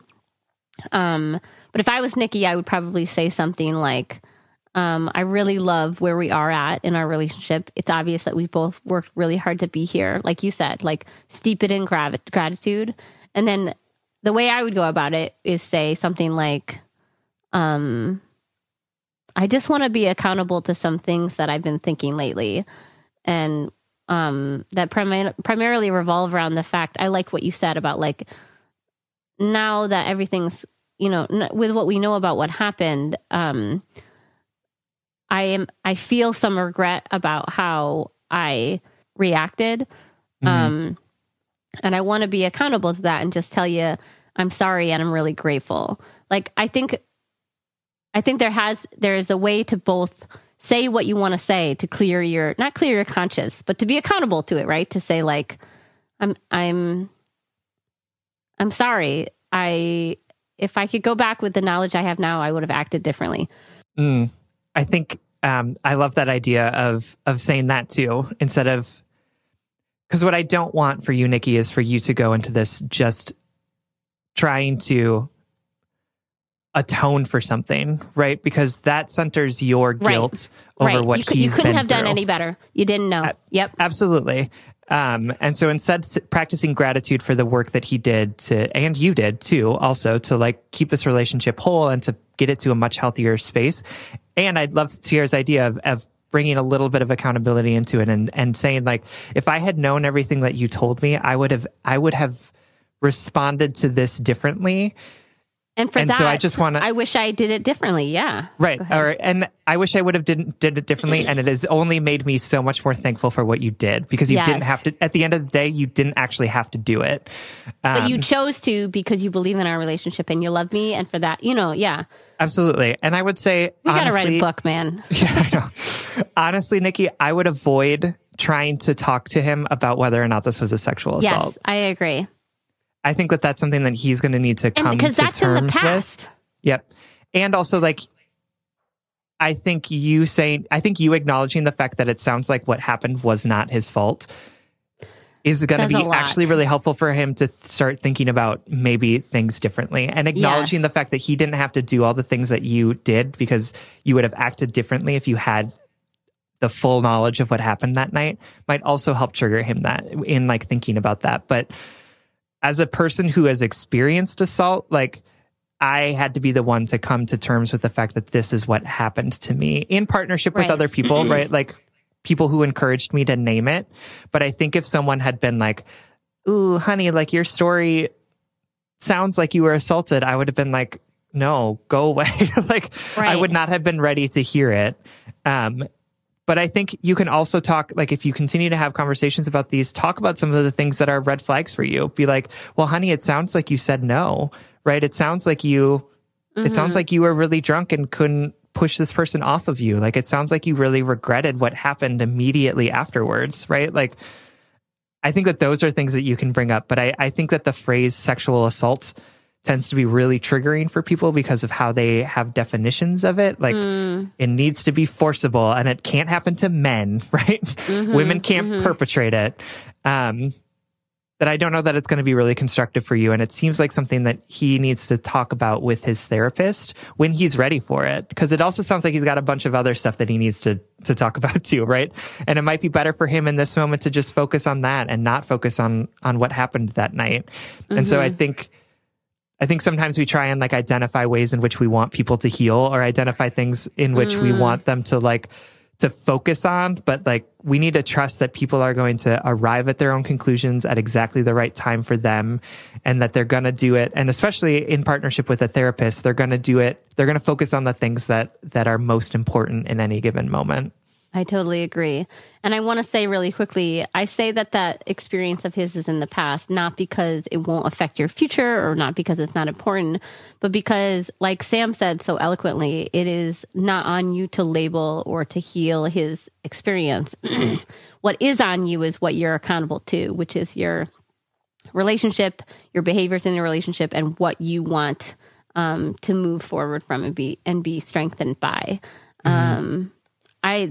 The last thing I'll say is this, like I said at the very beginning of answering this letter, this is a perfect example of the complicated situations we get our hearts in, right? There are so many things happening here, whether it's past trauma, present trauma, relationships, different realities, different understandings, infidelity, whatever, moving in together, a pandemic, right?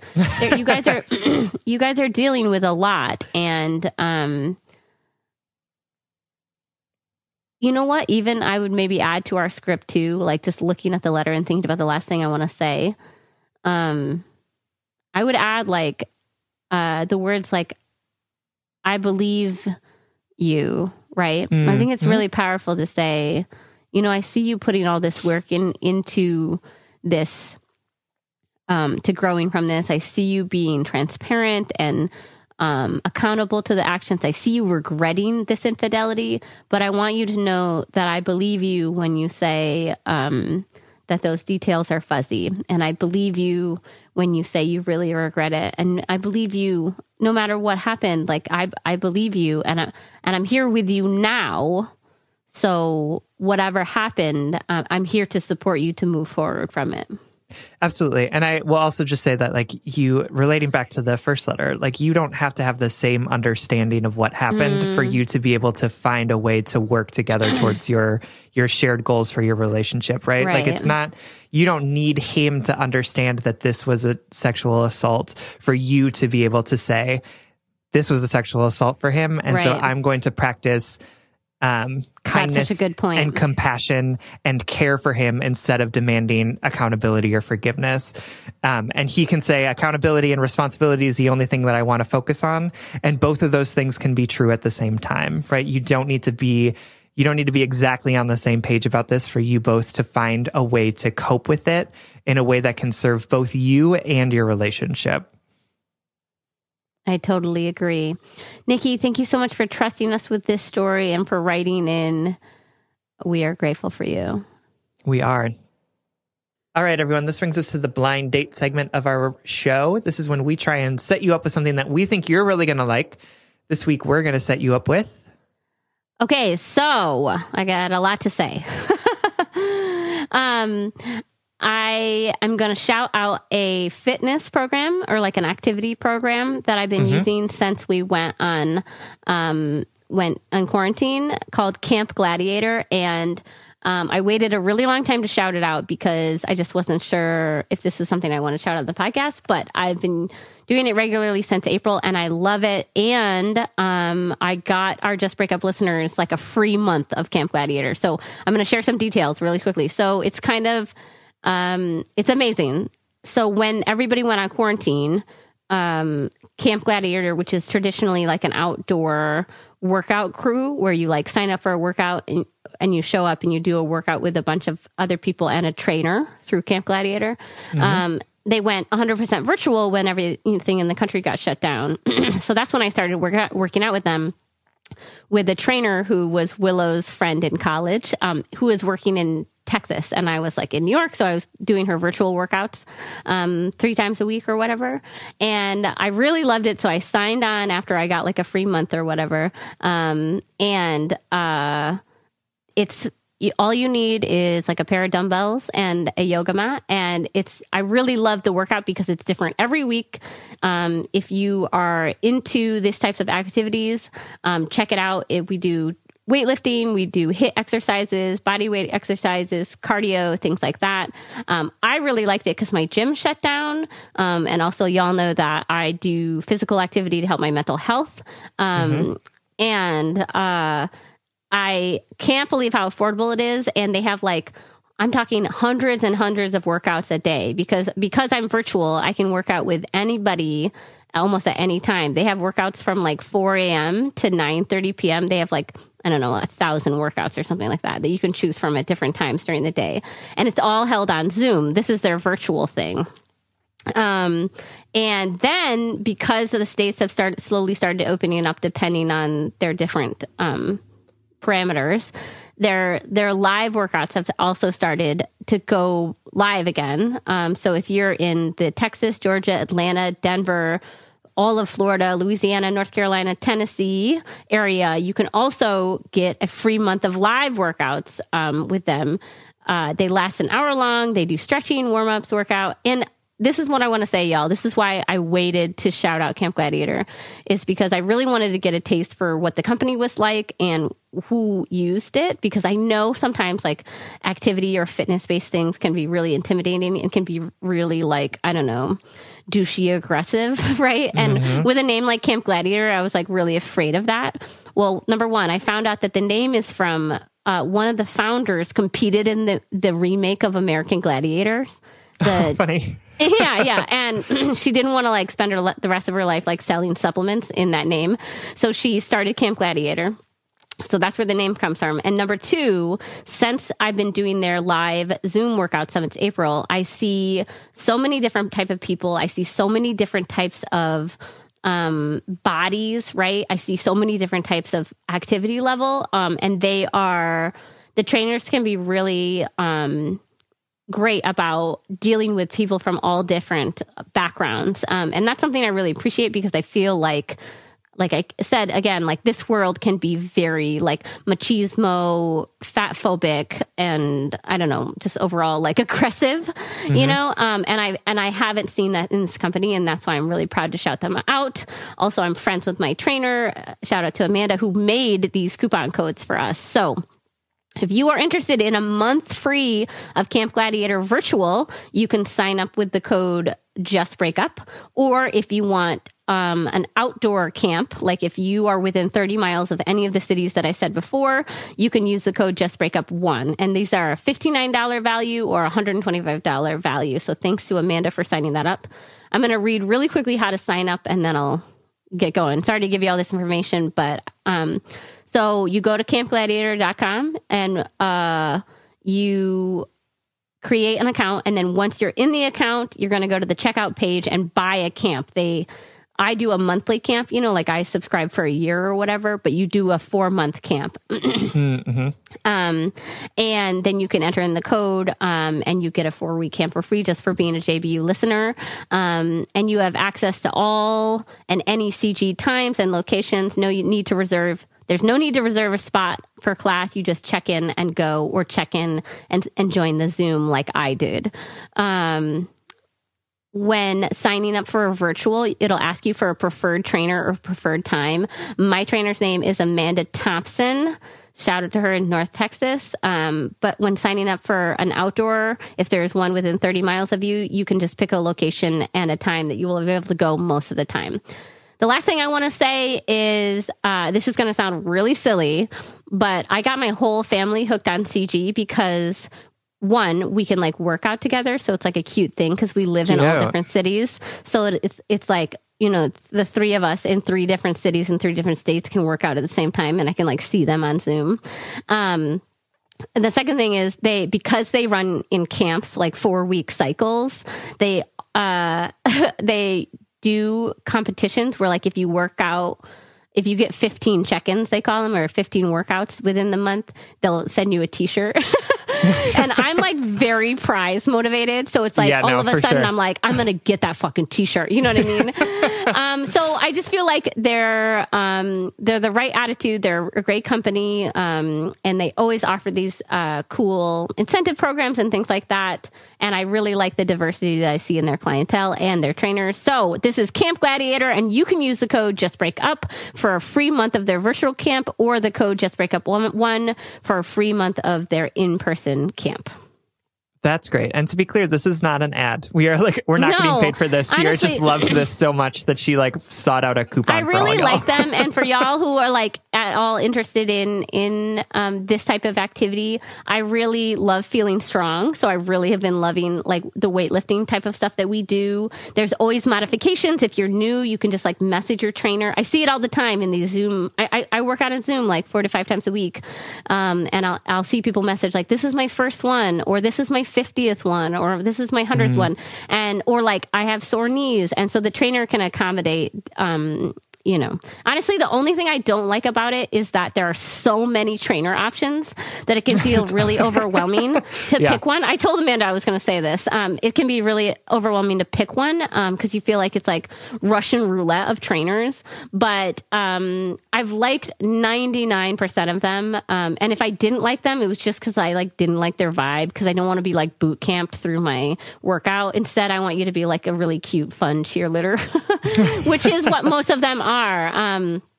And so, I just have really enjoyed this company, and I reached out to Amanda for this free code because I thought maybe y'all would like it. So thanks, Amanda, and check out Camp Gladiator. Awesome.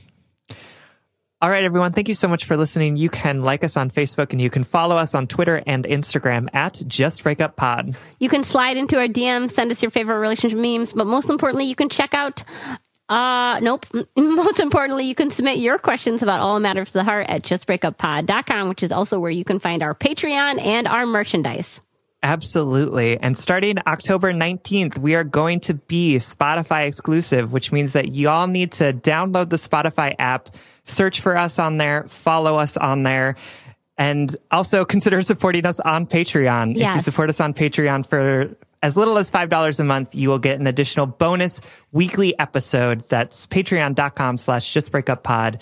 This literally keeps the lights on, mics on, and helps us reach more brokenhearted souls who need two random strangers giving them relationship advice. That's right. And that Spotify app is free to use and download. No credit card needed. Big thanks to Big Cats for editing, producing, original music, all that magical things. Make sure to check out his podcast, the What If Podcast. And remember, you are strong, resilient, brave, smart, and intuitive. You can do hard things. You can make hard decisions. You can listen to all that confusing hum in your brain and hear your true, authentic thoughts through all the din. You just need to believe in yourself. And if all else fails, just break up.